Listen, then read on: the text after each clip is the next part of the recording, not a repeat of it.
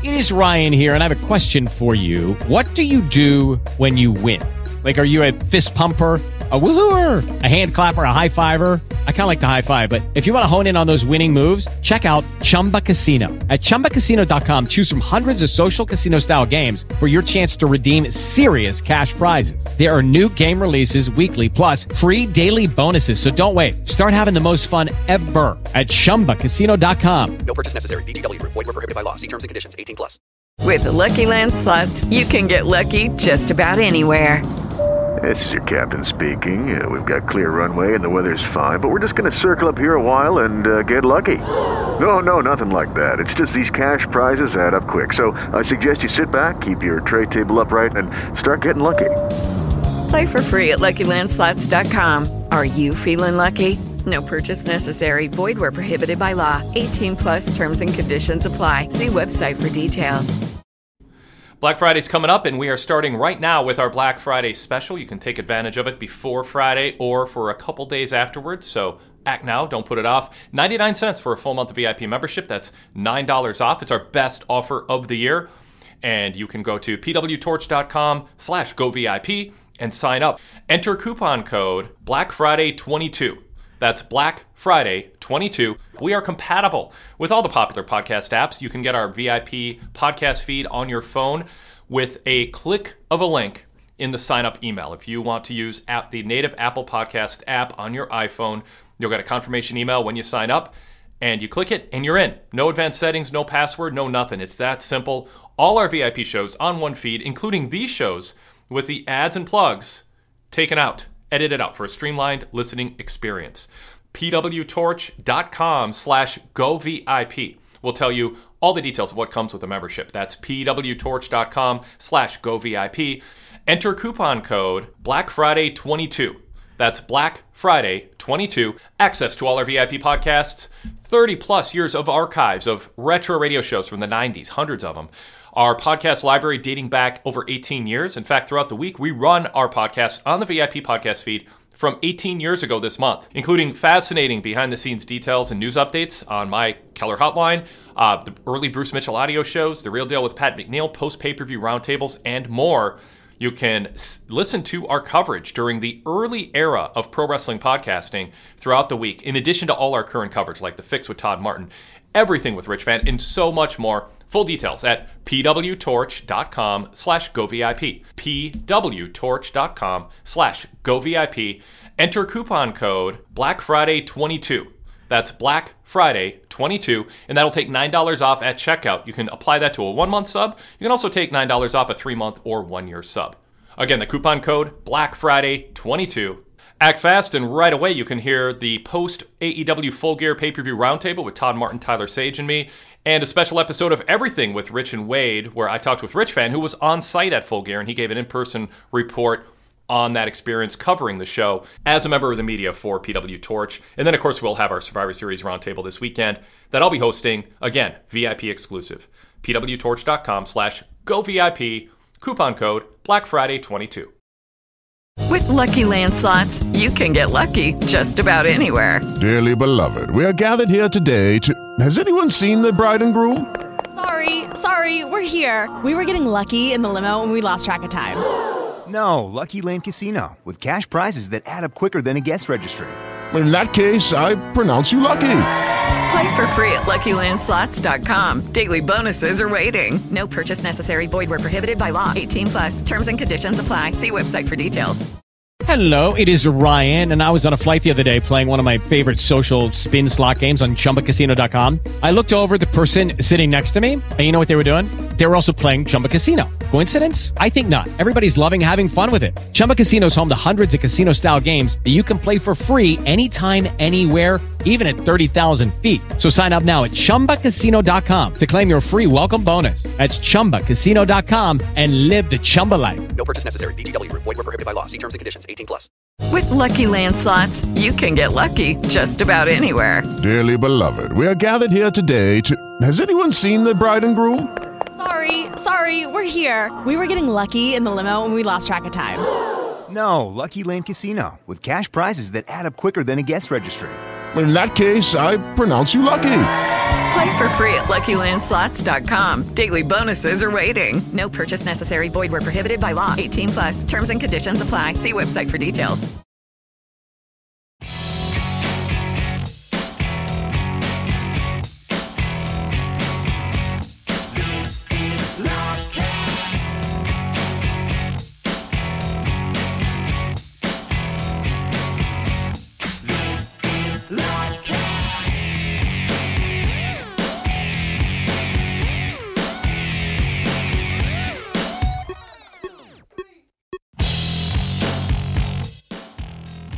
Well, aloha, ladies and gentlemen, and welcome to PWT Talks NXT. I'm your host, Kelly Wells. Do I sound a tiny bit less lively than usual? That should be the case. I have uvulitis. It is, I explain it to people as your own mouth trying to kill you. That stupid thing that hangs in the back of your mouth grows until it chokes you, and sometimes you can't breathe. And you basically have to try to swallow it all day because your tongue will assume that you're trying to cough it out. It is worse than it sounds, and it sounds really terrible. The only thing you're not really supposed to do when you have uvulitis is talk. And here I am. So, I'm Kelly Wells. You can find me on social media at SpookyMilk or at SpookyMilk.games. I will try to keep stuff relatively short because this is difficult, but we're in a two-man booth, and this is what we got. So, Bruce, let's talk main event, and then we will go to our two phone calls. Main event was Wes Lee defending the North American Championship against Carmelo Hayes, a match that went exactly 13 minutes. It was a good one, folks. We knew it would be, and just the kind of match that I'm just so annoyed has to be split up by a commercial. I get it. You can maybe keep more eyeballs on at that time, but man, just a few exceptions every now and then, and this one for me could really have been an exception because these two guys not accidentally, they on purpose actually went out and killed it out there. I was trying to say, actually. So, anyway, Wes Lee, still your champion, defends against Carmelo Hayes, but is immediately blindsided by Dijak. He does not have a first name. This is a guy who's gone through many permutations of nearly the exact same name. And apparently was being tried and workshopped as Donovan Dijak, but now he showed up and he's just plain Dijak. So we got a real Vinceism going on here, a last name only, and it's not one that sounds particularly cool. I don't think so. Really would have taken the Donovan Dijak, whatever. He's got the leather jacket. Are they aviators? I don't know the relative differences between sunglasses. Is he Top Gun? Is he just a big dude? Yeah, he was Top Gun. So yeah, he'll be coming at Wes Lee in the biggest size mismatch that I think probably has just about ever hit the North American Championship. But that was your main event today, and I hope that's the longest I talk at one time. Bruce. Yeah, talking about the commercial, for me, watching on the network player, the USA Network player, I don't even get the split screen. So it's even worse because I just miss everything. And so I come back, and I'm not as invested in the match because I'm a little more cold because I have no idea what's been going on. And I know it's a little harder to keep track during the split screen anyway, but for those of us who are watching, so it's weird because last week during the two title matches, the men's NXT and the women's NXT championship matches, they didn't actually cut away from the split screen. They let us see the split screen, which kind of made me mad for recap purposes. But that was there, but not tonight for this title match. And that's a bit not concerning, but disappointing because, as you said, it just hurts regardless, a commercial break hurts the flow. But if you're able to see a little bit of it, it at least makes up for not having everything right there for your full attention. But not being able to see any of it really just makes it even more like I said, it made it real hard to get back into the match once they got, not just because it wasn't a bad match, but emotionally it wasn't as investing as if there wasn't a commercial break there, because I'm sure what they did during the commercial break meant a lot to the story they told during the match. Now to Dijak, I thought I heard Vic say Donovan Dijak, but maybe I was just wishing that, because I'm pretty sure they're gonna go with the name he used in Ring of Honor, which is Donovan Dijak, which helps out in terms of more of his mannerisms and things kind of go with that, as opposed to this kind of Croatian American badass. I think he was Croatian, coming up as Croatian, or Czech, maybe Czech. I don't remember, one of the two. And size mismatch, I think you could look at Adam Cole and Keith Lee, but that's a size mismatch in a different way. And then I just don't know if you debut Dijak like this, if that means, how do you debut him and not have him go over Wesley at Deadline, I'm assuming, when it does happen? I think the only way is it can be screwy, like maybe there's a roll-up or maybe there's something screwy here at the end, but how do you do that putting the babyface over? Because it feels like he should be transitioning to Breakker.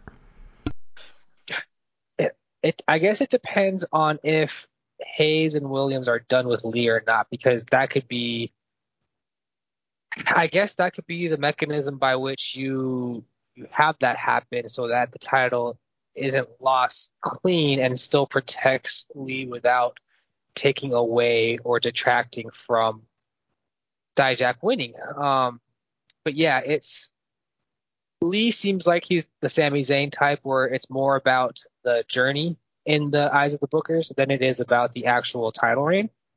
And, you know, at least he got the title reign and a title defense to make it seem more legitimate, especially since he was able to defend against the person who's basically defined this title in the last year. Especially this 2.0 class, ever since the departure of the Lees and the Coles and people like that, he's the one who defines that title. So,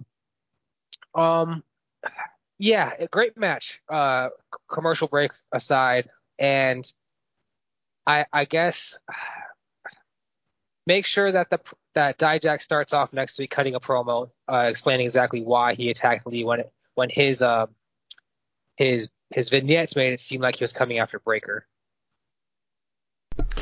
Yeah, that was odd, and that's why I thought maybe this is a red herring and he's gonna transition, or maybe he's just attacking Wesley and he doesn't actually have any plan to be going after Wesley. This is a message to Braun Breakker, but he could not send that directly because Braun was off catching fish.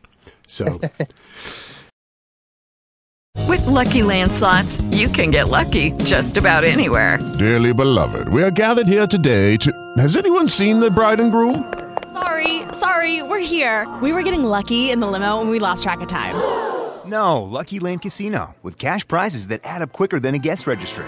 In that case, I pronounce you lucky. Play for free at LuckyLandSlots.com. Daily bonuses are waiting. No purchase necessary. Void where prohibited by law. 18+. Terms and conditions apply. See website for details. With Lucky Land Slots, you can get lucky just about anywhere. This is your captain speaking. We've got clear runway and the weather's fine, but we're just going to circle up here a while and get lucky. No, nothing like that. It's just these cash prizes add up quick. So I suggest you sit back, keep your tray table upright, and start getting lucky. Play for free at LuckyLandSlots.com. Are you feeling lucky? No purchase necessary. Void where prohibited by law. 18+ terms and conditions apply. See website for details. Lucky Land Casino, asking people, what's the weirdest place you've gotten lucky? Lucky? In line at the deli, I guess? Aha, in my dentist's office. More than once, actually. Do I have to say? Yes, you do. In the car before my kids' PTA meeting. Really? Yes. Excuse me, what's the weirdest place you've gotten lucky? I never win and tell. Well, there you have it. You can get lucky anywhere, playing at LuckyLandSlots.com. Play for free right now. Are you feeling lucky? No purchase necessary. Void where prohibited by law. 18+. Terms and conditions apply. See website for details. Now you can subscribe to our VIP podcast lineup within the Apple Podcast app using your Apple account. That's new as of March 2022. Just search PW Torch in your Apple Podcast app, and you'll see the PW Torch Daily Cast logo show up. That's our free show that's been around forever. And also the PW Torch VIP Podcast logo. There is a free show every week, so subscribe even if you don't plan to go VIP and get a sample of our VIP tier programming. But if you click subscribe, then you'll become a VIP member instantly with a 3-day free trial, after which your Apple account will be charged. So you don't need to take out your credit card, debit card, or go anywhere else. If you listen to our free shows on Apple Podcasts, you are 5 seconds away from being a VIP member with a 3-day free trial. So we invite you to check it out. That includes dozens of VIP shows throughout the week, including VIP versions of the Wade Keller Pro Wrestling post shows and podcasts and daily casts. All those episodes are presented to VIP members with ads and plugs removed, along with VIP exclusives like our post pay-per-view roundtables, the Wade Keller Hotline, The Fix with Todd and Wade, Everything with Rich and Wade, and many other VIP exclusive shows. Just search PW Torch within the Apple Podcasts app. Hey guys, it is Ryan. I'm not sure if you know this about me, but I'm a bit of a fun fanatic when I can. I like to work, but I like fun too. It's a thing. And now the truth is out there. I can tell you about my favorite place to have fun. Chumba Casino. They have hundreds of social casino style games to choose from with new games released each week. You can play for free anytime, anywhere. And each day brings a new chance to collect daily bonuses. So join me in the fun. Sign up now at ChumbaCasino.com. No purchase necessary. VGW. Void where prohibited by law. See terms and conditions. 18+. So there you go. We are going to go to our first caller, that being Ryan in Cumberland. And Ryan, let's see. I think it's okay. Slow switchboard today, but I think we got him. If you're there, what do you have for us today? My first question is on the schism and the sacrifice angle that they did tonight. I thought that guy looked a lot like Sam Adonis. I don't think it was him. Does Corey Graves have like a better brother, or do you have the identity of that person? Yeah, I don't think he's got any siblings in the business. I don't know who this guy was. He looked mildly familiar to me, also to the point where I feel like maybe, I don't know, maybe I'm going to kick myself for not knowing who this is a little bit later. But I mean, all I know right now is he was that overacting guy out of the audience, pointing to himself, going, "Me? Yeah, you don't have to point." When me can only refer to one person. Don't have to do that in acting, but they do what they do. Since we're here, let's talk about this segment. I don't know what this segment does other than to teach us that the Schism are heels, guys. They're bad guys. I don't know what more there is to this. They did give Ariana Grace a little more mic time. She is not great, but Do you mean Ava Raine? I do, and I typed Ariana Grace twice in the recap, so I'm going to go ahead and fix that while you talk about this segment. Yeah. One thing I noticed and I tweeted about was the sudden change in Ava Raine's demeanor and look as she hugged the dude as he was about to be sacrificed. How she just went from the smiling girl to the one who has a vindictive look on her face, like he's about to about to sacrifice you, I guess. So I think that was well done. I just don't feel like their promos draw me in and leave me with any desire to want to hear them continue to talk. So I don't think that's good for them. I did notice that Gacy stopped his he stopped doing his promo when the crowd started chanting sacrifice, because I think he's like, they're signaling it already, like they're ruining it right now. But they worked through it, and the dude kind of looked to me like every kind of like European gangster extra you might see on a cop show or something. So beyond that, I don't know. I think Ava Raine is still the assignment of this group. But I just don't know how much more this group. Like I said last week, like they had the most boring match, the dyad, that I can remember watching in a long time. And I just don't know how much this group is actually willing to do for her. And yeah, I guess all we learned from this angle is that they're not accepting anyone anymore. They're complete, and anyone who tries to get in their way or join them is going to suffer the same fate as this dude, to be sacrificed. Yeah, from the beginning here, it's 5 chairs, and all of them have people in it, but the one in the middle. And the fact that Gacy wasn't in the middle, I was just like, I can already tell you how this, or well, whoever. And I was just like, I can already tell you how this ends. It was a long trudge to get somewhere that we knew we were going. And yeah, these don't make me want to see them lose wrestling matches, so I don't know what the hell they're good for. Oh well. Ryan, what else do you have? I have a question on Scripps that made his debut tonight. How long do you think it's going to take before the announcers or Scripps himself admits that he's Reggie, because the crowd was really chanting loud, and I don't think there's any way around, trying to hide that fact from us? I don't think that they will. I think that they will let this die, and eventually audiences will stop calling attention to it, because by the end of the match, Scripps did kind of have them drawn in with like, oh, I didn't know that this guy could do all that stuff. So I don't know. I'm not expecting them to have any kind of acknowledgement of this, unless they feel the need to bring him out from under the mask.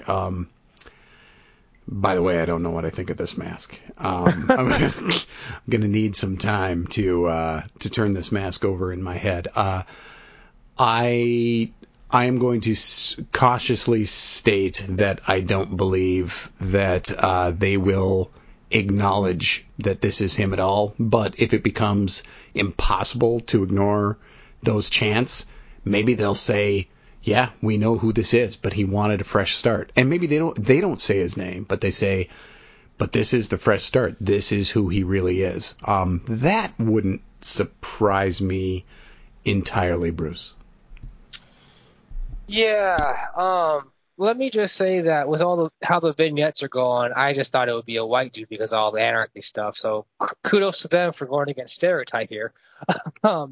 But beyond that, this looked like they were trying to have someone was playing an RPG, like something like Horizon or Skyrim or Elder Scrolls in general, whatever. And then they saw some of the armor that the guards might wear, and they tried to make a cloth version out of it, which just didn't look that great. And I think the colors are brown and orange, which that's a interesting color combo if you're not a Cleveland Browns fan. So I'm not really sure how to take it. Reggie did what he really did when he was on Raw and whatnot. His finisher was just a top rope version of what he did in the ring, which he used to do a running, basically the running flipping senton, seated senton thing, and he just did that from the top rope today. So I think they were, the crowd was oohed by his athleticism, because I think it's been so long for them that they didn't, it kind of caught me by surprise that it was Reggie, just because, again, I didn't expect it to be a black dude for one. I expected it to be a white dude. But I don't think the character they had us kind of imagining through the vignettes was what was represented in the ring tonight. So I think that is kind of where I'm at right now, is how much of the character are they going to make connect to the in-ring stuff? Because right now, I think we're supposed to kind of look at him as an anti-hero or something. But yeah, is this like a wrestling Banksy? I don't know what this is. Or like the V for Vendetta guy. Sure. Again, it doesn't really match the in-ring, so I want to see how that develops, and what is his first promo going to be like? Where does he even speak? Are they going to pull a Sting from from what, 97 or something like that, 98. So yeah, I really not sure what to make of it right now. I think we need it's the cliche wait and see with WWE, but really with this, again, I think the fact that there's such a divergence in the characters, presentation, and then what they do in the ring, I need more time. Yeah, and really the only thing he's doing with this is he's writing in the air, like he's just like mimicking writing, which I think once of that in a match is plenty, and he did it about 10 to 12 times. It was a lot. And just needs to be, we see that a lot with these guys who find their new characters and they overdo these spots, and it's like you shouldn't overdo those, just like you shouldn't repeat a big spot in a match, because it starts to feel a little samey. So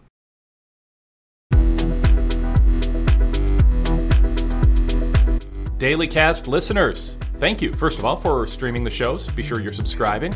Just search PW Torch in Apple Podcasts or wherever you listen to pro wrestling podcasts.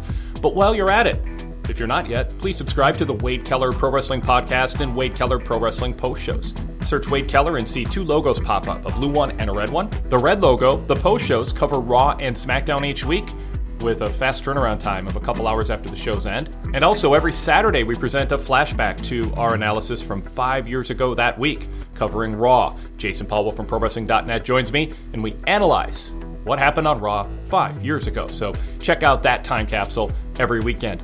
The Blue Logo Show features the Thursday flagship, plus our first run interviews, our classic interviews, and our mailbag segments. So again, search Wade Keller and click subscribe to both the red logo and the blue logo.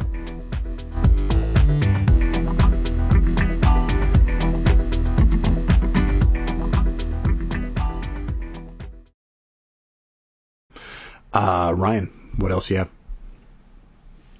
I have a question on that Zoe Stark match. I know Booker T made a very weird comparison to Zoe, saying he was using a Scott Steiner analogy, which I thought was a little bit odd. But at the house show I went to on Sunday, they even showed a Scott Steiner clip. I guess it was like one of the top shocking moments at Survivor Series, his return of him beating up Chris Nowinski and Matt Hardy. Is there any chance he could be like maybe a surprise entrant in the Rumble, since I know he still wrestles on the independent circuit? I think he did a match against Jerry Lawler not too long ago.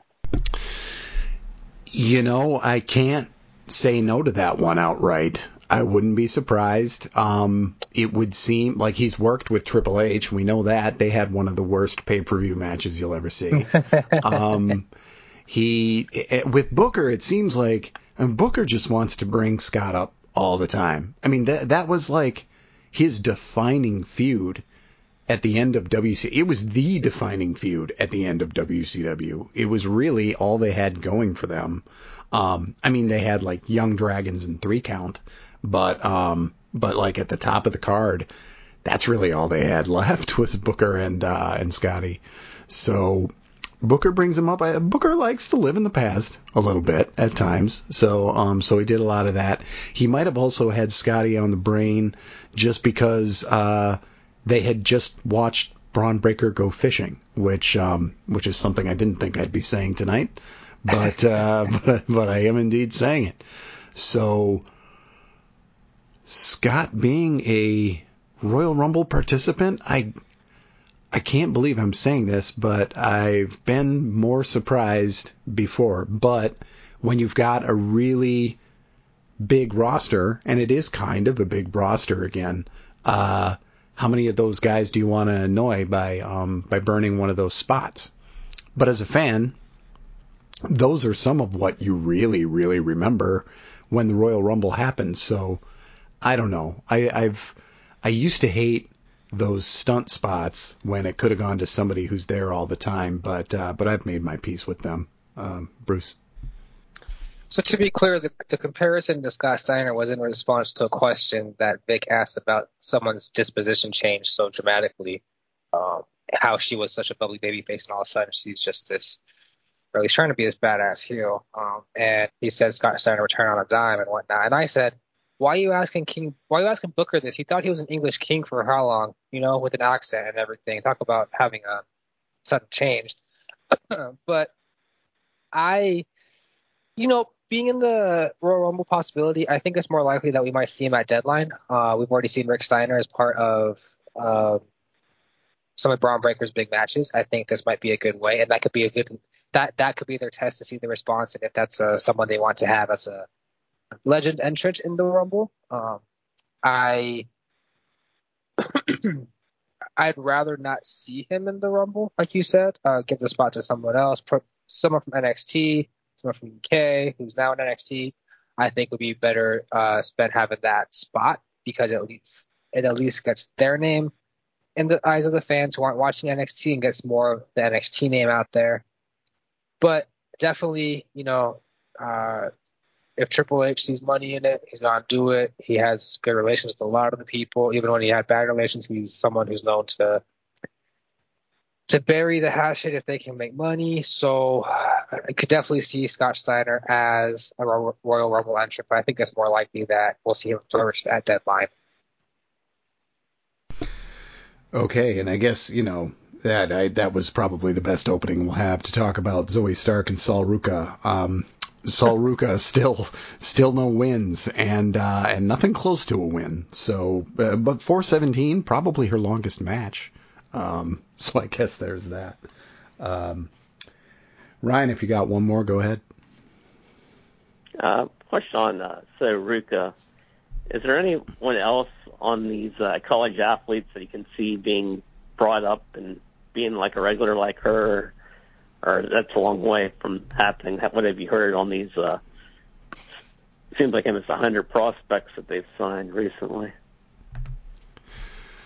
Yeah, it seems like those are the ones you really have to ease onto TV because if you go out recruiting, you probably know that a lot of these people aren't going to be TV ready quickly, but then you go out and you get sprinter and multi-sport star Bianca Blair, and you bring her up, and she takes to it like a horse to water. So every now and then you get lucky, and you find a Kurt Angle in there who just knows how to do it.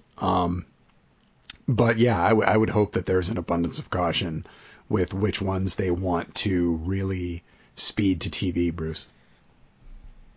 Yeah, I can't say too much because I haven't looked into the classes as much as Tom has. The names I do know of, besides, I think Valerie Laredo is in her own little class because she was legitimately a professional mixed martial artist. But some of these college athletes, I think, is it the Cavinder twins or the Cavendish twins? One of the two. I think they have as much potential as anybody just based off of their personalities and charisma alone, and they're very great basketball players. I believe there was one or two that Tom was talking to us in the DMs about last week. I think because maybe they were on as bodyguards or something that he seems pretty high on. But aside from that, I really don't know. I think someone like Damon Kemp is probably the best they can hope for right now in terms of who they signed. And if that's the case, and that's good. You need people to fill out the roster and be in certain spots. And he's growing and developing. So I don't think there are any other names I can think of. And Sol Ruca, when they showed that video of her calling out Zoe Stark, it was so low energy. Just, I know she's a surfer girl, but there was no energy in that video. And then, yeah, she didn't get away with it as being like surfer laid back. It just came off as genuine disinterest. Yes, it was very just.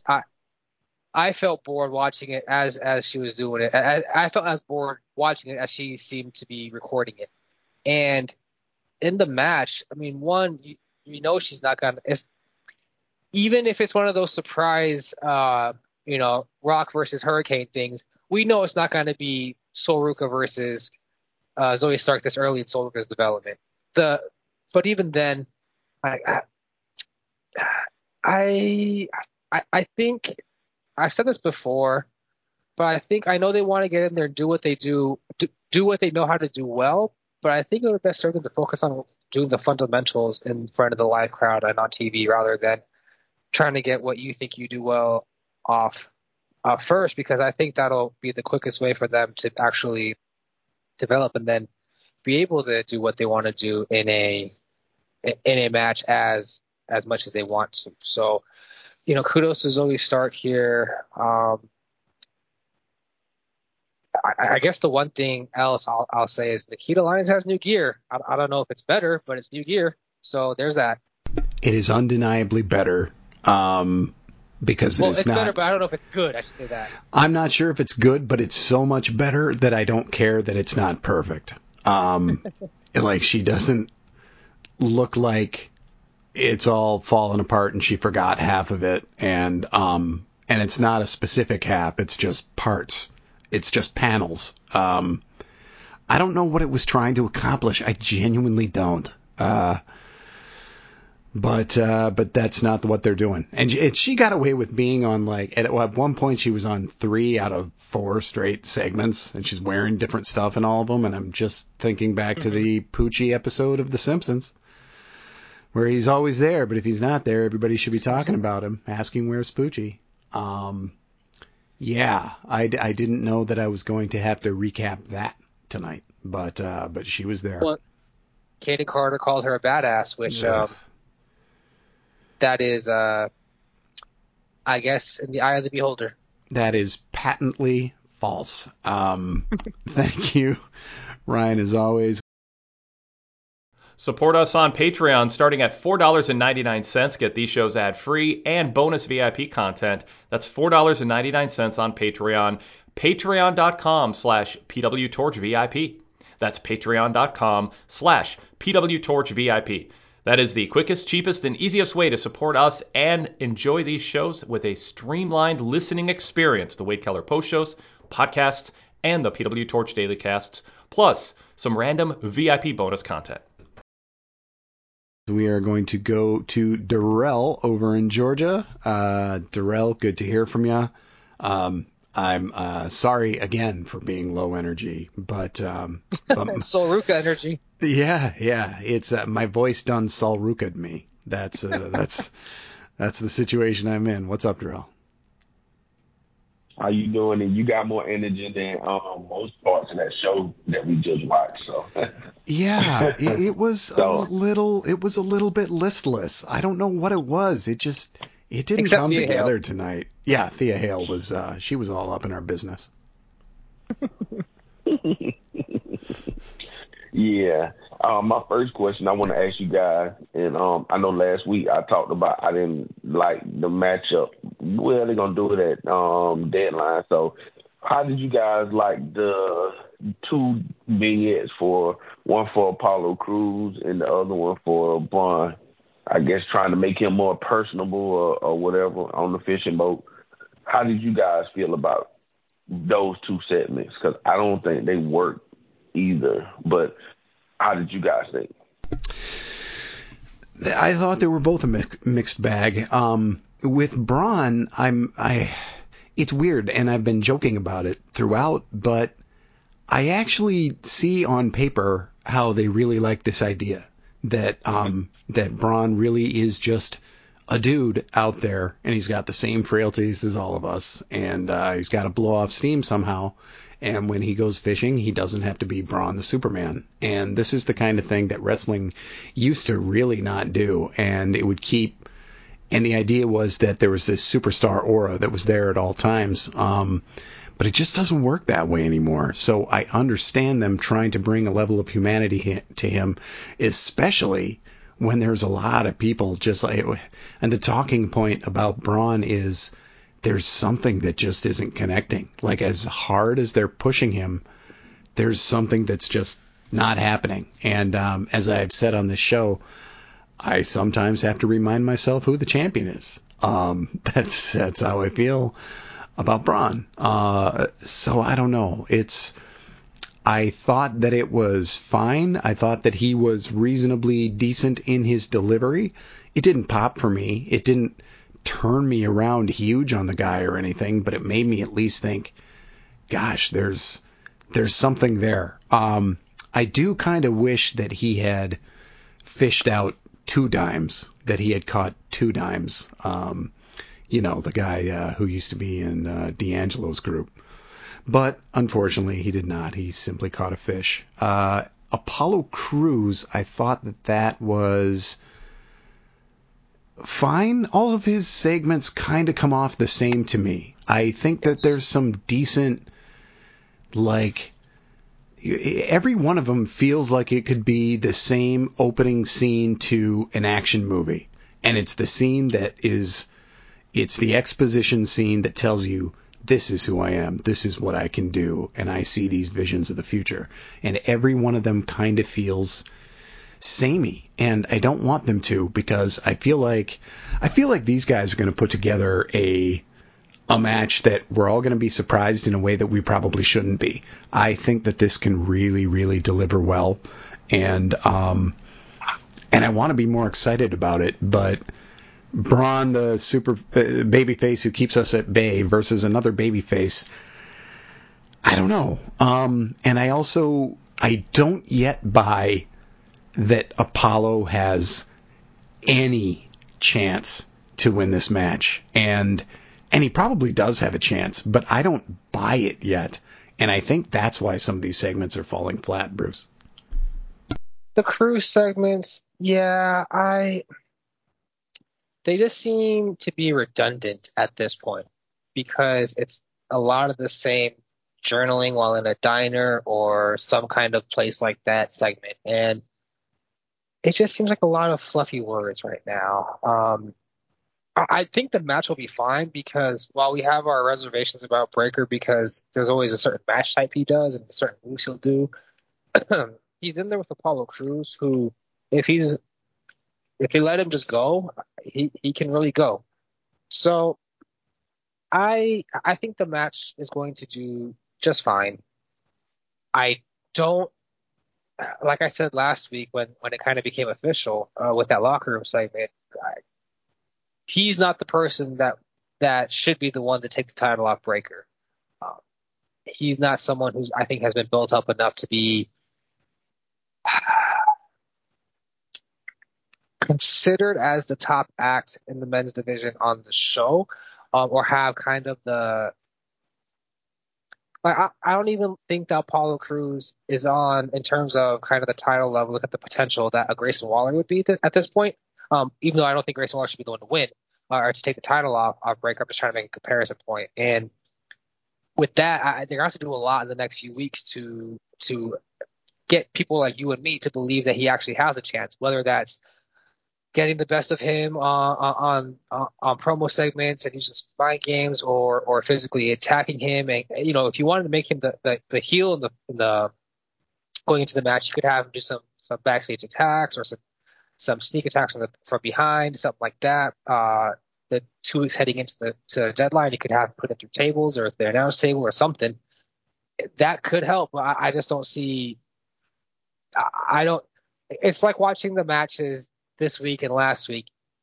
There's no 0% chance of anything going the way you don't expect it to. So yeah, Breakker should probably got to come out of this as the winner. I think I said last week that I see him entering the Rumble as the NXT champion, entering the Rumble match as NXT champion. But then again, with Stand and Deliver right before, they might use that night as a chance to take the title off of him and then debut him in the Rumble match and save him for kind of the Raw after Mania. We'll see. But I think that's kind of what I see happening going into an after deadline between these two. Oh, and then the other vignette, which now I'm suddenly forgetting what it was. Braun Breakker fishing. Oh, Braun Breakker fishing. Yeah. So I said that this is the most character development by far we've seen for Braun Breakker. It's not just him yelling and screaming and being about I outwork and I do all that, because every wrestler talks about I work harder and all that. To kind of counter a bit, he's a dude who likes to fish. I know a lot of dudes who just get out there and like to fish. So I guess in a way that's relatable. But this is the stuff they should have done a year ago instead of right now. Yep, and even out there casting, he still just looks like a great big meathead. I don't know what to say. He still just doesn't look like a guy you'd hang out with. I don't know. Yeah. I don't know. Searching for more great pro wrestling talk? Then join me, Jason Powell, host of the free weekly Pro Wrestling Boom podcast. Each week, you'll hear the latest news and analysis from me and my team at ProWrestling.net, along with other pro wrestling media members. Plus, the Pro Wrestling Boom podcast features long-form interviews with notable names in the pro wrestling industry. Subscribe in iTunes, Stitcher, Downcast, and all your favorite secondary apps, or visit us directly at pwboom.com. Once again, that's pwboom.com. Darrell, go ahead. Yes. I felt like they should have did that a year ago as well. This would have been a great way to build up and to add more story to him, since I think he has had no story to me. But outside of that, I found the segment between Chase U pretty pretty silly, and it got me a little interested in seeing where they're gonna be going with this, with Duke and all of that. And the match they had with Pretty Deadly was pretty good too. Brought a little energy back into the show at the time when they sure needed it, right before the title match, the big main event. How did you guys like that segment? What do you guys think about this, and where is it going? Yeah, it's probably a little criminal that Chase U versus Pretty Deadly and the internal issues of Chase U are genuinely more gripping than the championship storyline on this show. I thought that their segment getting into this was fun. I thought the segment with Duke running up to Andre Chase, being out of breath and like explaining this to him, and then the unseen guy going, "That's great, Mr. Chase. Mario, what the you still doing here?" I thought that it was just magical, all of it, and the right kind of silliness. It's not a top of the card act. I understand that, but it's a lot of fun. My wife has been watching with me a lot, and Thea Hale and Pretty Deadly are her two favorite acts. They just make her smile so much. So it was really, really, it was funny though. Today she said, "So are Pretty Deadly bad guys?" And I'm like, "Well, yeah." And she goes, "They don't really do anything bad." I'm like, "No, they're just cocky." And in her mind, like, cocky guys are not the bad guys, because she did marry one. So she doesn't necessarily see how that just makes somebody bad outright. But yeah, she was in heaven here because they were all on screen at the same time in this match. 11 minutes and 49 seconds. Pretty Deadly, of course, are still your champions. Afterwards, Chase U walks out dejected after obviously some miscommunication with Andre Chase playing probably the intended part of Bodie Hayward in this storyline. But Bodie got let go for reasons beyond just wrestling. But yeah, I don't know how else to say it other than this is quite a bit more interesting to me than what's happening at the top, Bruce.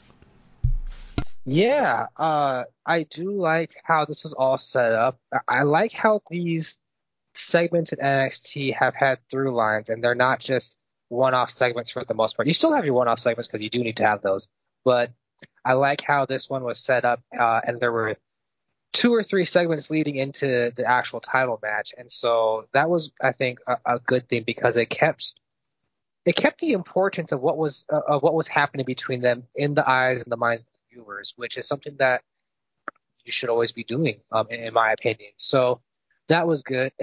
We speculated when this pairing first happened with Duke Hudson going to Chase U, and when Bodie was still there, of course, if Duke was there to play some kind of I don't know, inner saboteur, I guess, kind of the mole from the inside. And if he is doing that, I think he's playing his part really well because he's picking spots that are generally things that you would expect someone to do. Like when he went over to check on Thea Hale after Elton Prince accidentally knocked her over with the shoulder tackle coming outside, right?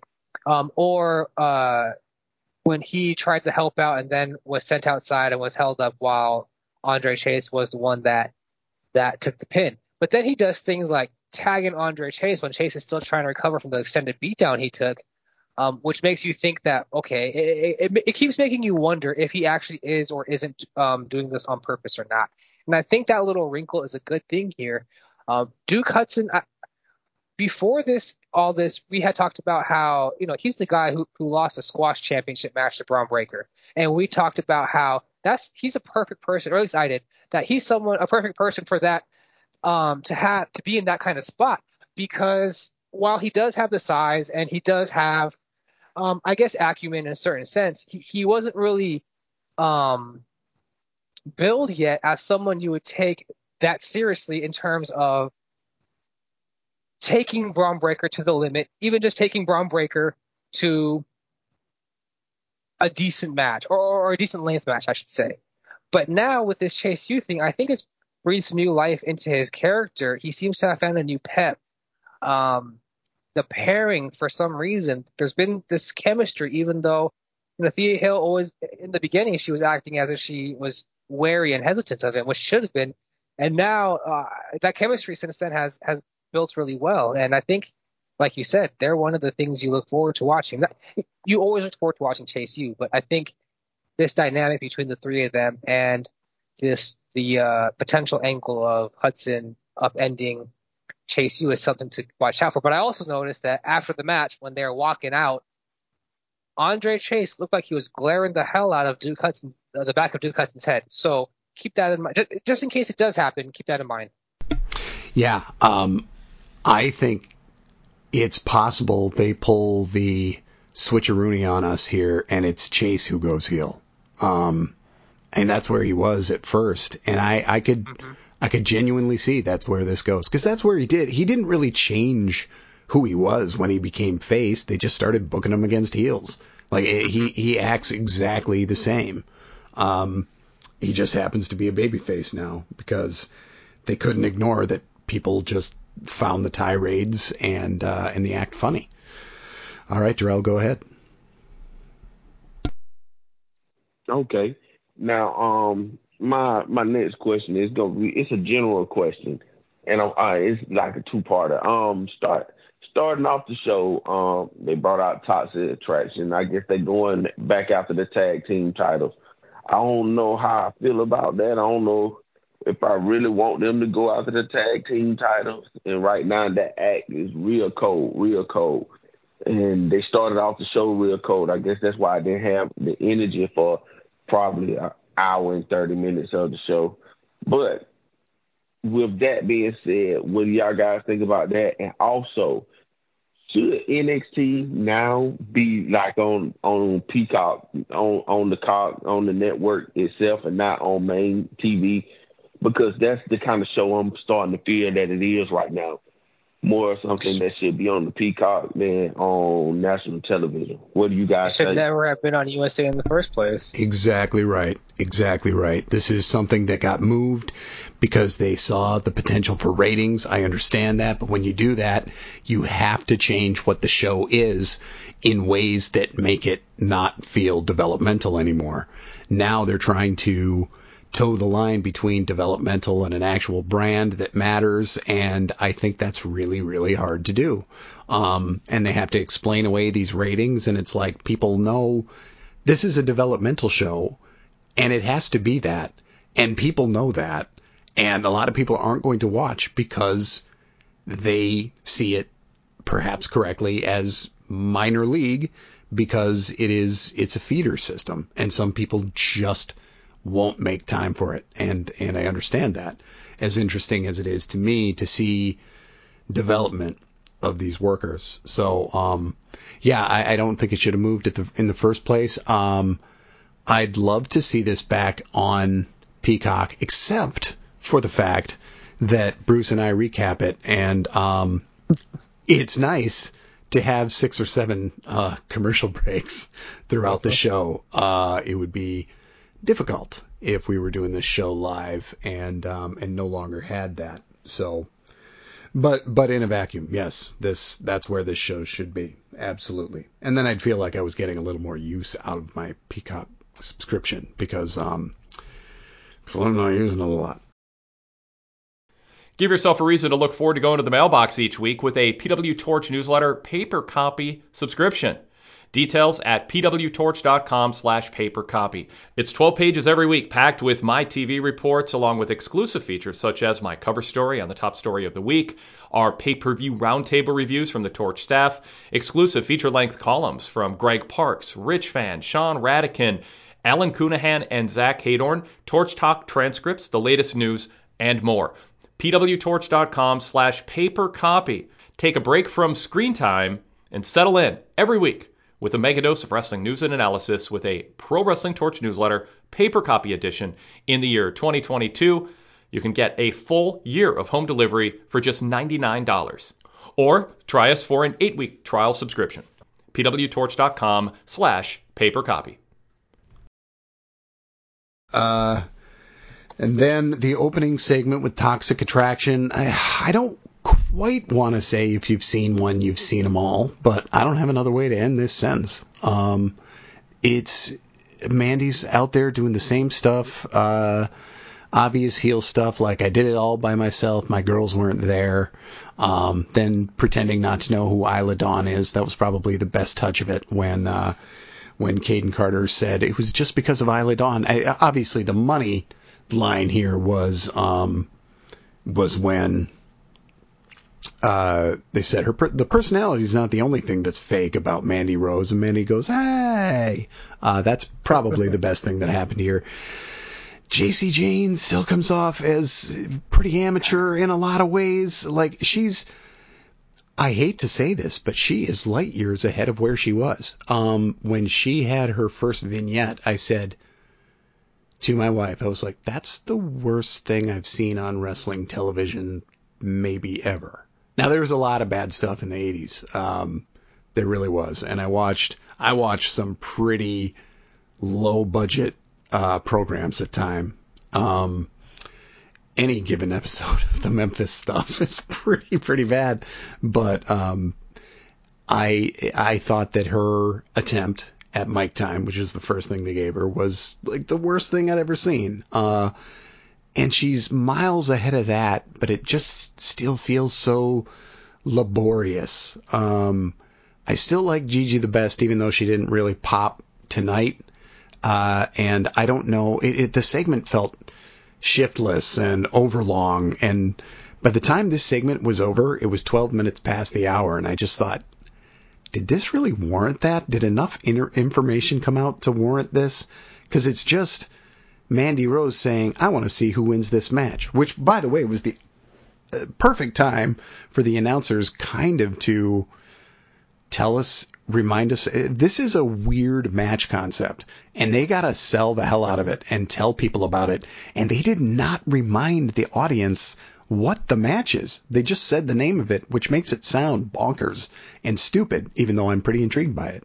And then all the rest of it was to set up a tag match that we have seen. So, yeah, I don't need Gigi and Jacy in the tag team title picture anymore. On one hand, who else? And on the other hand, just get this act to the main roster or fire them all, because it's just they're just treading water and kind of clogging up the women's division, and it feels like some of these women have to try to hold a championship to see what they do carrying a belt, and some of them can, I think, and some of them should not, but we got to see what we got. Bruce? Yeah, first, I figured that Alba Fire taking them out before the match they had last week in the Iron Woman match, and your belief that she was the one that was going to win it, to me, was a perfect time to write them off of NXT and save them for a Rumble debut or something like that, right? A surprise tag team championship open challenge match or something. But of course that didn't happen. and they're here. And it feels like they're really only going back to them because they haven't done a good enough job of building up other women's tag teams on the show. And the only other one they did have, they imploded last week. So, yeah, I'm still wondering why the hell Sonya Deville even came down for those 2 weeks. Maybe just because Mandy Rose wasn't there, but they kind of never really close up that loophole with her, in my opinion. And I feel like there's still a lot they could do with Sonya Deville in NXT with Mandy Rose, or maybe they move this on to SmackDown or Raw, wherever Sonya Deville is right now. I think SmackDown, but yeah, the Jacy Jayne is hard. Her promo this week and then last week or 2 weeks ago, the thing about spending $4K at the Mall of America as Kelly, probably at the Mall of America with Kelly getting lost and everything. So, I think she is going to have a hard time if they do go on to Raw or SmackDown with some of the crowds because she's obviously the weakest link of the three. Gigi Dolan, even if sometimes her promos aren't the best, they're much better, and she has a lot more charisma, personality that comes through that doesn't feel as forced as Jacy Jayne's. And of course, Mandy Rose, people already know her, so she has the name value to the people on Raw and SmackDown. But yeah, the 6-woman tag team match next week, I think it's really just going to be an angle to further the Stark Alliance thing more than anything else. And I hate the fact that NXT has so many matches that are really just angles instead of just having matches that should themselves work to further the angle. It's okay to get a clean win and have a clean loss. You can build the feud that way. You don't have to always have some sort of shenanigans involved. But regardless, I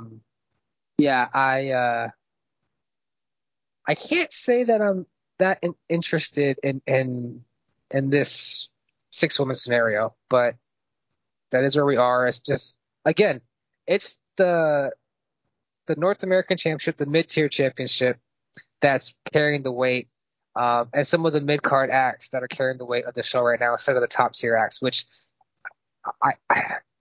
it says a good thing about your depth, but at the same time, you can say, while it's good to have depth, you still need to have some star power. And right now, I think that is being overshadowed by those who are on the mid and lower card, which I don't think is what you want to have heading into your last big event of the year.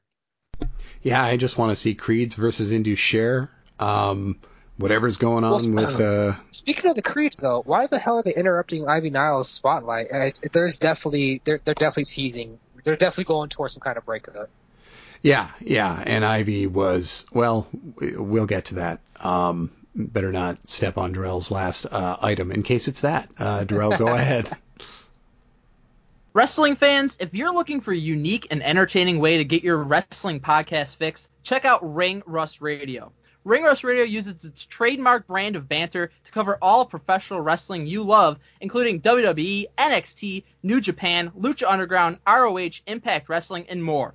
We also hold sit-down interviews with some of the biggest names in the history of the business, such as Stone Cold Steve Austin, Shawn Michaels, Bret Hart, Chris Jericho, Kurt Angle, Trish Stratus, AJ Styles, and Roman Reigns. For those of you who want their wrestling with a perfect mix of serious analysis and comic relief, find Ring Rust Radio dropping every Wednesday night on Blog Talk Radio, iTunes, Stitcher, and wherever you get your podcasts. The Creeds are the only people who I see should be called up right now. They're the more interesting team, and I think they're not going on a breakup. I think they're gonna go on they're gonna finally listen to Ivy, because I think she's trying to get them back focused, and having them lose the end of this year would help get them back focused on the task at hand, because that's what they need to get. And that'll be very important. And I like that they challenge in this year for Deadline. I think that's gonna be one of the matches to watch, to make you want to watch that PLE right there. And outside of that, I Bruce, I know you were saying somebody debuting. I don't think you can debut any act for NXT in the Rumble, because I don't think they'd get a pop enough, or it'll be almost a waste of spot, because I don't see nothing that you can do with somebody at this moment. But that right there has never stopped them in the Rumbles before. Yeah, but they got a lot of depth this year. If you look at it, they got a whole lot of depth, and they still talking about bringing back more people. So you have to see with that. But my last thing would be this as well, with talking about the Creeds, which I think they were one of the top tier champions in NXT history. I know some people were saying like, when it was Bo, when Bo was champion, like he was the weakest.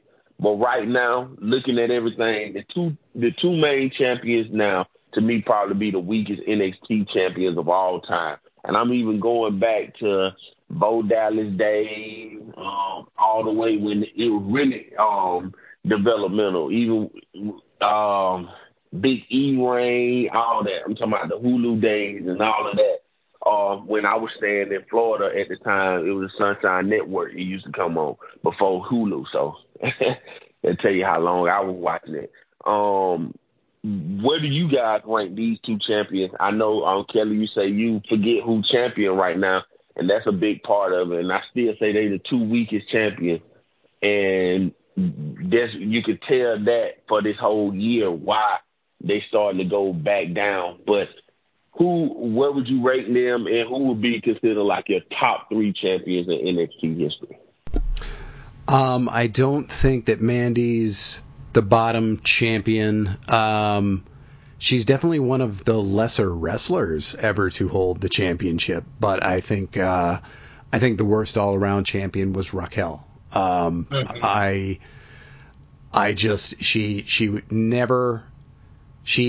main point of NXT is development, and she was about as good as she is now when she got to NXT.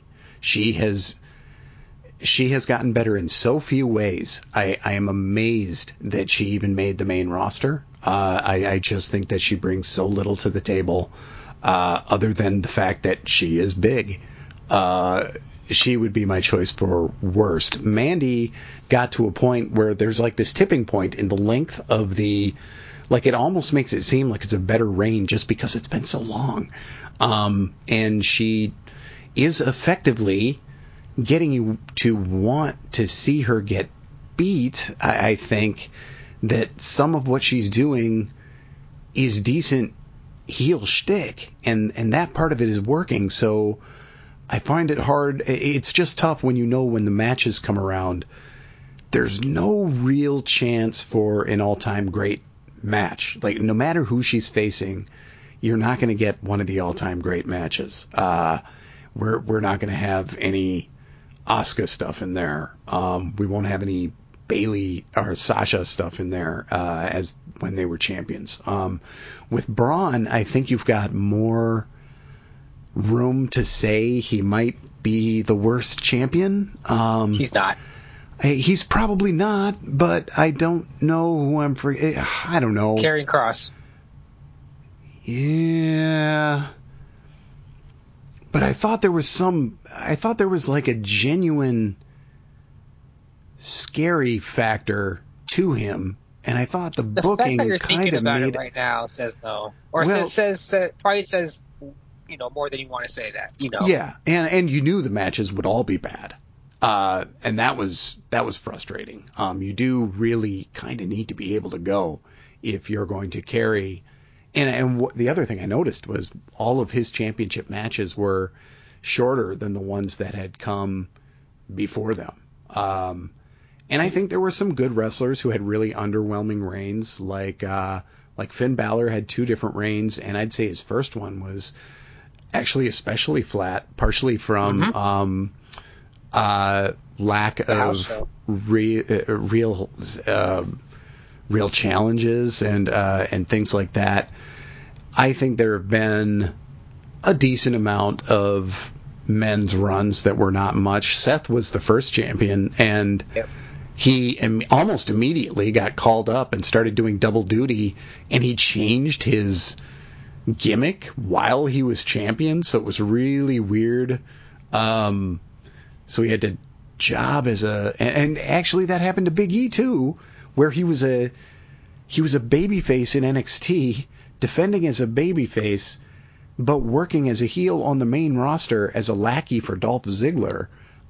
So it was this really weird, unfocused presentation.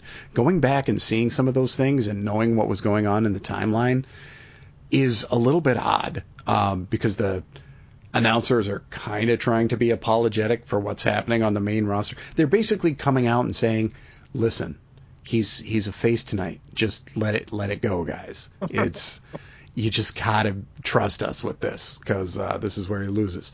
But I don't know. I think that this is probably the worst extended period of the two champions that there has been, like the two taken as a pair. I'm very, very surprised that this many months later we are still talking about both of these two as the two champions. Bruce? Yeah, I wasn't a big fan of Finn Balor's reigns in general, but the first one for sure. You said there's some underwhelming reigns, like Samoa Joe's last one was really cut out from him because of the COVID or injury, whichever one he had to be stripped. I just never got into Karrion Kross. He didn't even defend that much because he got injured too in that match with Keith Lee, I believe. But yeah, that second title reign was very lackluster for Kross, in my opinion. And then you can quibble with what you think about Robert Roode or Bobby Roode, but during his reign, he was a really good champion and a good act, regardless of what you might think of him as a wrestler. I'd say that 2022 is probably the weakest year for the men's championship, with Breakker, and then Ziggler, I think, is the other person you could put up here as having just a bad reign, and then Breakker again. So it's, the legacy of the men's title, I think, has taken a dive this year. But then when you look at the women's title, sure, Mandy Rose, not someone you'd expect. But then, as you were saying about Raquel, we said that she kind of plateaued when she hit the championship level, and it's kind of been that same amount that she's been since that time. And that, I think, is probably objectively a worse reign. I think because, I'll keep saying this too, regardless of how her matches have come out, some have been decent, some have been bad, she has won most of her matches clean with her finisher. Most, not all. And I think it doesn't help that the last two title matches she hasn't won clean. Then again, one was a gimmick match, so it's hard to win clean there. But she has, for the most part, been a champion that she hasn't backed down from any challenge, as far as I can remember. She's faced everyone who's come after her, and she's won. So I think that works in her favor. I think the one other reign you could put here, and it's in the underwhelming category, is Charlotte Flair's second reign after she beat Rhea Ripley at WrestleMania, when Ripley won the Royal Rumble, I believe, and then Charlotte won the Rumble and challenged Rhea Ripley for the title. Because I don't remember much of that title reign at all. I think what I remember the most is Io Shirai jumping off the set and into your house onto her and onto Ripley and Flair. But beyond that, I don't remember Flair's title reign at all. So for me, I think you could put Flair in the same boat as Gonzalez, but I think I would put Rose ahead of both of those two. And then on the men's side, I say Karrion Kross is below Breakker, and I think Balor is just ahead of Breakker, but that's not by much. Thanks for listening to our podcast. Did you know we also have a website? pwtorch.com. Daily news updates, editorials, and my live TV coverage covering Raw, Dynamite, and SmackDown, and my live pay-per-view coverage for WWE and AEW. Create a tab or bookmark, make it a daily stop. Visit us throughout the day, every day, to keep up on breaking news and more. That's pwtorch.com.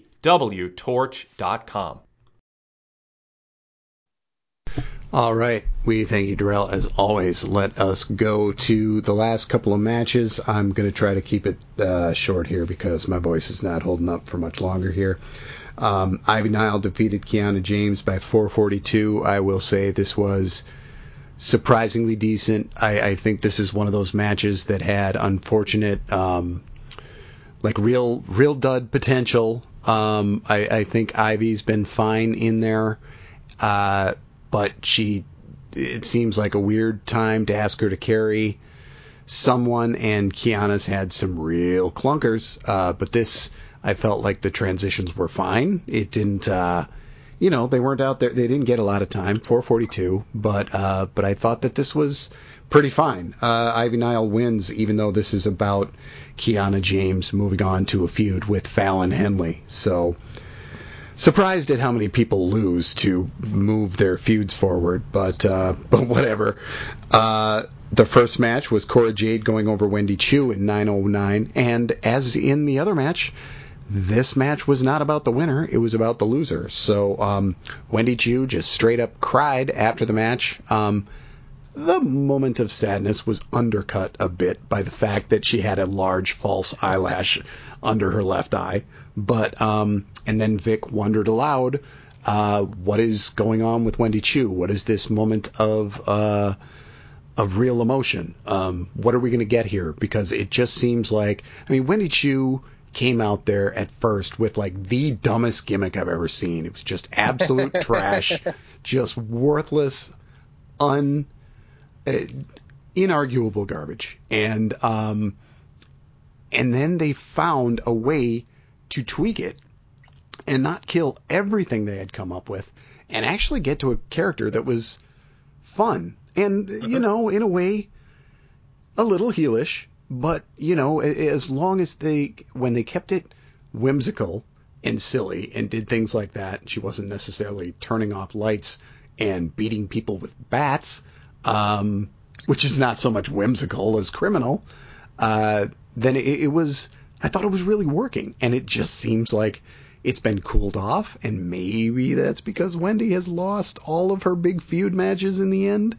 I can't think of the last one she really won, but they clearly remain invested in her because they closed in tight on her when she was crying after that match, and it just seems like this is about to go somewhere interesting, but I cannot guess where at all. Those are the only two matches we didn't cover.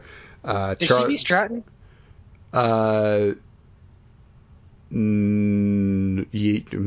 Actually, is that maybe. Why Stratton? Is that how they wrote Stratton off TV for surgery?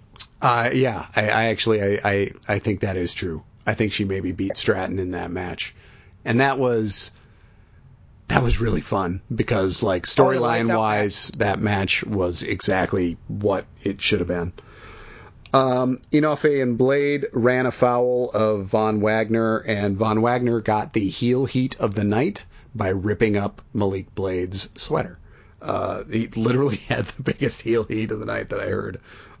Charlie Dempsey put over the fact that he's old school and he doesn't like all these flashy folks. That's pretty much it. There was a segment of the ladies doing some stupid stuff on TikTok, but I would feel dumber even talking about it. Bruce, go ahead. Yeah, when you asked us in the DM to explain what happened there, and I explained it, you said you felt dumber for having to read through that. It was a chore to even read through the description I sent you, which was about 3 lines long on a Twitter DM, so it's not very long at all. So that just gives you an idea of what that segment was like. So the other thing about the Wendy Choo Cora Jade matches, I swear I saw the ref kick out 2 large hair extensions that fell out from somebody during the match. I think so. I could be wrong, but I swear there was something like that on the mat, and he just kicked it out. Cora Jade, I don't know. I'm still waiting for. I know a couple weeks ago or something I said it started to click, but it's kind of reverting back to not again. And she needs something more than I'm the bad girl who carries a black kendo stick around and I use it. And I think there needs to be more to her character development than that. And for Wendy Choo, I think this is how they're going to try and signal a character change for her, which we thought was coming not too long ago. I can't remember exactly why, but I think they signaled it. And so I think now we're getting the the designation of her getting some kind of shift because it's just not working right now, right? The Ivy Nile thing, I really just, that Dragon Slayer submission she does, it just looks so, it doesn't just look dope. It looks so disrespectful how she just clasps her hands behind her back as she's choking you out with your neck underneath her arm. It just looks so casual. Like she's just so casually destroying you. It's great. And so, again, the big thing I'm concerned about here is the Creed brothers interrupting her and really just stepping all over her, not listening to a word she has to say, and using that time of hers to go after Indus Sher. Conspicuous by their absence tonight, I might add it, Indus Sher. And then the TikTok thing, it was really more just a way to keep setting up the India Hartwell Roxanne Perez situation, their match, I think, which is next week. And then during the Inoue, Blade, and Von Wagner segment, I thought this was how they're going to set up what I said last week, and that's put Aegis Inoue into that deadline match, get him some of that pop so people can see the potential of him as a single superstar. But he tore the sweater vest of a man who told him how much it means to him because of his late father. I think that's setting up for a Malik Blade singles run, and possibly Malik Blade defeats Von Wagner next week, and that is how he's announced as one of the 5 entrants into this Iron Survival Challenge. Sorry. And I'm kind of upset that they're just having an announcement and not having qualifying matches. I think that would have been the best way to go, but maybe they just don't trust their depth enough to have 10 singles matches to determine, or 10 singles matches to determine the 10 competitors for each side of the bracket. If I did I can't do math, but you know what I'm trying to say. So I do. Yeah, you nailed it. Eventually. There we go. Yeah, I think that's what's going to happen here. Dempsey seems like he's going to be a lock for that match as well. And I think that is everything. Yeah, just we speculated last week on who it might be, Nate and myself. So after another week and watching tonight, who do you think are going to be the 5 in the match for each side of the match, I guess? Dante Chen. And that's exactly what we said first last week, but okay. Yeah, I don't know how you keep both Axiom and Nathan Fraser out of this match, and I don't. Well, Axiom's hurt, quote unquote. Right. I don't think they win. And is it maybe unnecessary to have Nathan Fraser in this match? They're both for the main championships, right? Like for the main title match, yeah. Okay, so I mean, it seems so easy, but do you still have Dragunov up there? Do you still have JD up there? Or have you moved on from those guys? You need, I think, a mix of guys who were just there, so you have that main event feel. Unless you really just want to do a sweep of guys that haven't been in the main event and do that. I would say one of the Creeds could show up if they weren't already going to be in a match with Indus Sher. I just don't know how they're going to approach these. That's true. It's really easy to say it's going to be the ones that have been pushed at the top the most, but it really could be some folks that haven't been there. I'd like to see Tyler Bate in it. I wouldn't be shocked if we saw Blair Davenport show up, although is she hurt as well? Actually, Bate. I know Bate and Dragunov, they keep saying, are hurt on TV. Oh, okay. Yeah, so they, Big Body Hobby last week and this week was all about calling them out, but Mackenzie keeps telling him like they're hurt, they're rehabbing and whatnot. She's great. Mackenzie Mitchell's great. Yeah, she had to carry Hobby when that segment was dying on the vine. Yikes. I do think that Carmelo Hayes, after tonight, is cleared up to be in that match. Yep. And I think he should be in that match. I'm going to say Odyssey Jones also. I think that I think that segment was to get to Odyssey Jones versus Von Wagner, not either of those guys versus Von Wagner. Although he could roll through one of those guys first before Odyssey takes him out. That's true. So there you go. And I guess Von could be in that match. I mean, you have Kane, so you can put him in every single match of that type. That's the reason you have Kane. So you might as well get a jump on that and do the same thing with Von Snitsky. Need an extra dose of positivity in your wrestling podcasts? Well, come join me, Alan Forel, over in the Pro Wrest Paradise at PW Torch VIP as we bask on the bright side of wrestling and focus on some of the great matches and shows from around the world, be it the US, Japan, Europe, or Mexico. There's always a place for wrestling's past in the Paradise too, and we've done fun historical shows such as the We Love Liger series, celebrating the glorious career of Jushin Thunder Liger, and our I Was There When shows, where a guest will join me to talk about a classic bout that they were in attendance for. We love variety, and you can expect lots of it at the Pro Wrest Paradise.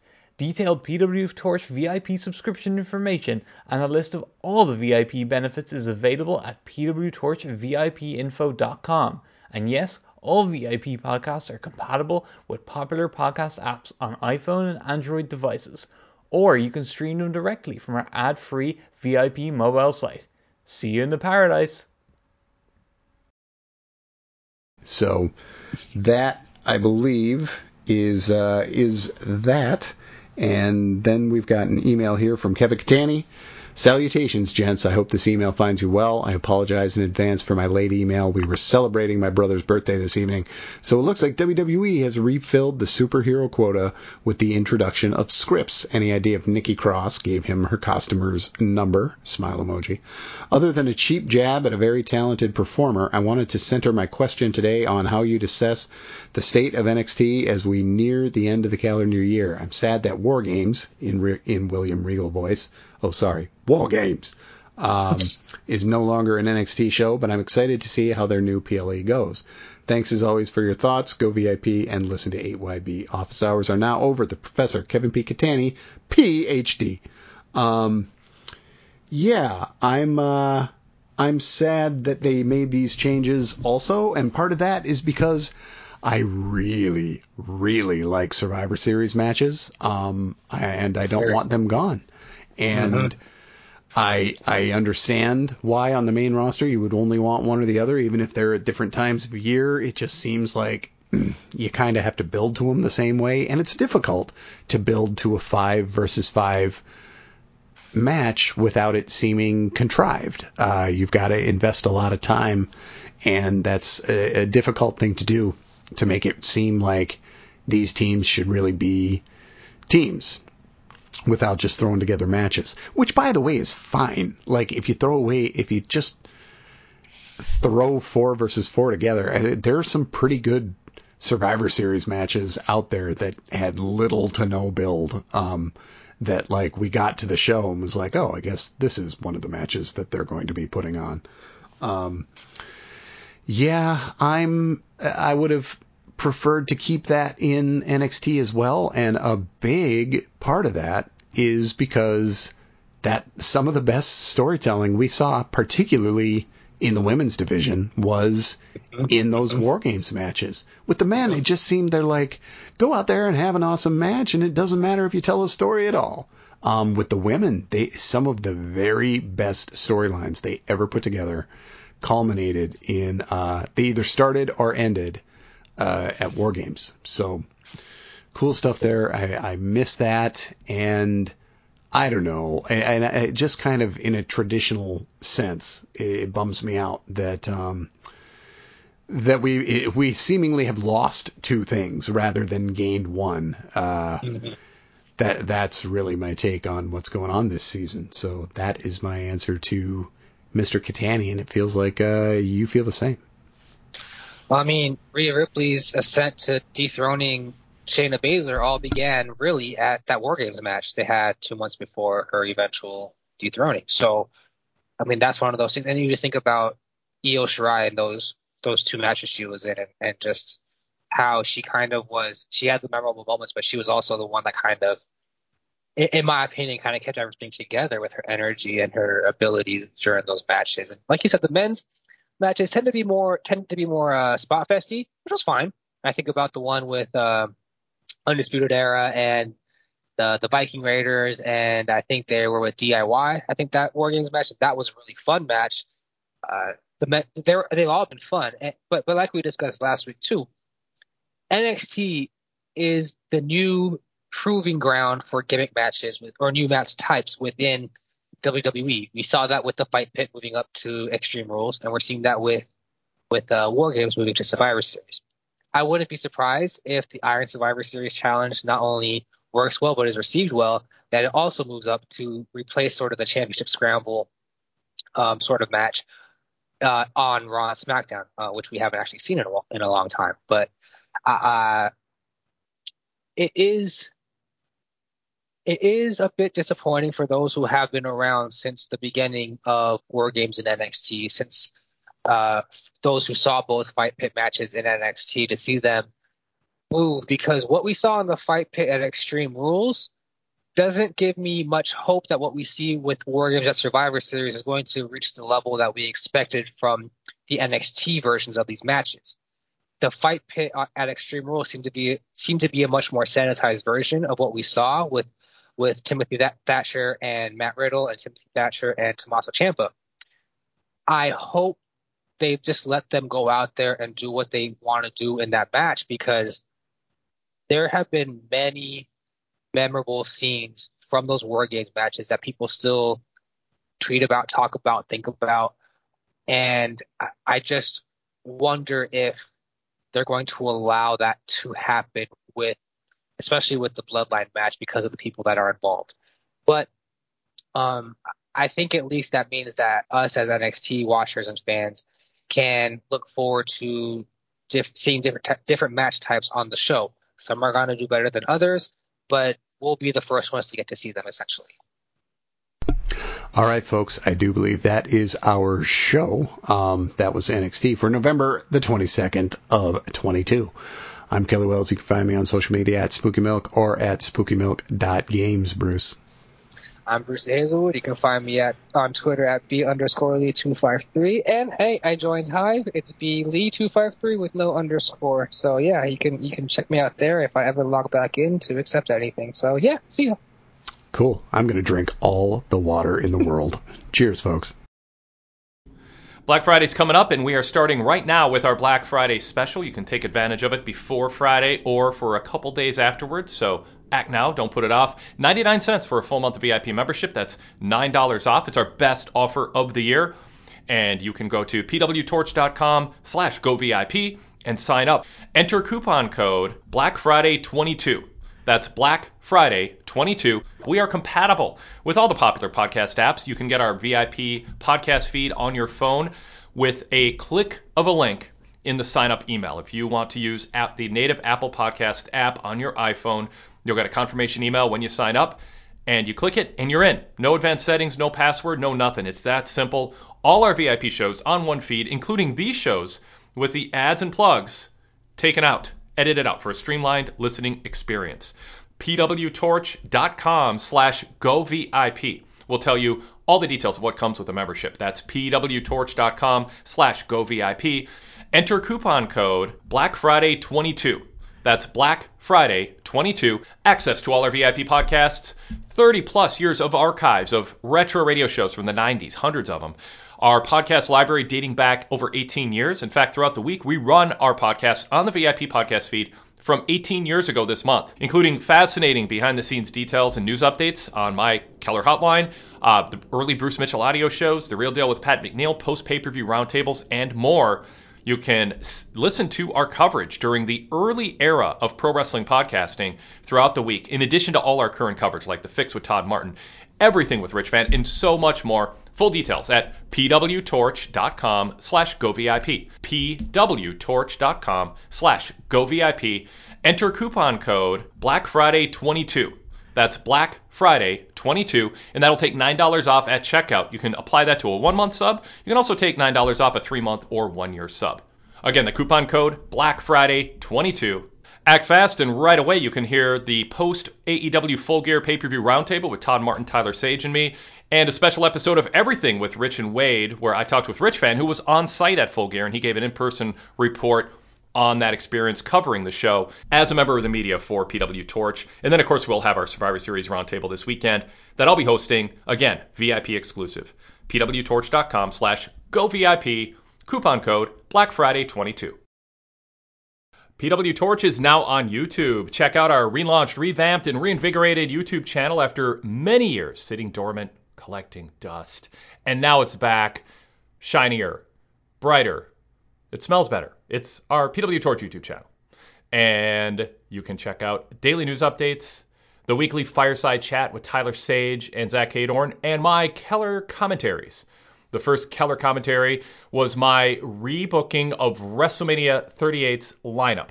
I used all the same wrestlers, but none of the same matches, and I tried to make a better two-night event. Decide for yourself. Go check it out. YouTube.com/PWTorch.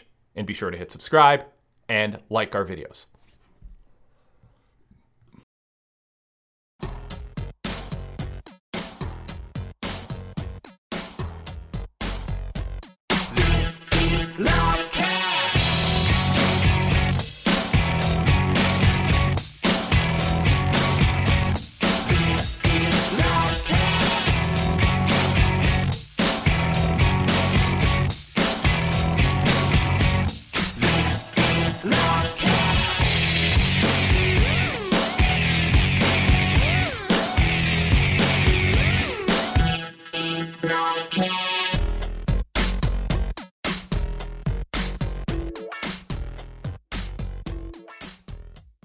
One benefit of VIP membership is access to our back issue library, contemporaneous, in-depth, insider reporting on pro wrestling in real time over the past 30 plus years. And throughout the year 2022, we're going to begin our march through the year 2002 with back issues posted each week in PDF and all text formats. You can read it in a PDF format with our original magazine/newsletter style layout on your screen and flip through the pages, or you can read a straightforward all-text format on your phone or tablet or laptop. The back issues early in 2002 covered the arrival of Scott Hall, Kevin Nash, and Hulk Hogan to WWE and all the controversy that came with them, plus my cover story that broke the news on the planned launch by Jerry and Jeff Jarrett of a promotion called TNA. Also, the early 2002 features are 2001 year in review features, including ranking pro wrestling's most influential power brokers and our Torch year-end awards, the year in quotes, and the top 50 stories ranked in order from the year 2001. So go VIP and dive into our back issues. We have most of our back issues available as soon as you sign up, with new back issues week by week from the year 2002, one at a time throughout the year 2022. pwtorch.com/govip. pwtorch.com/govip. That's pwtorch.com/govip for full information and our sign-up form. It's more than podcasts. It's an unmatched library of wrestling history spanning more than 3 decades as soon as you sign up, with more issues added throughout the year.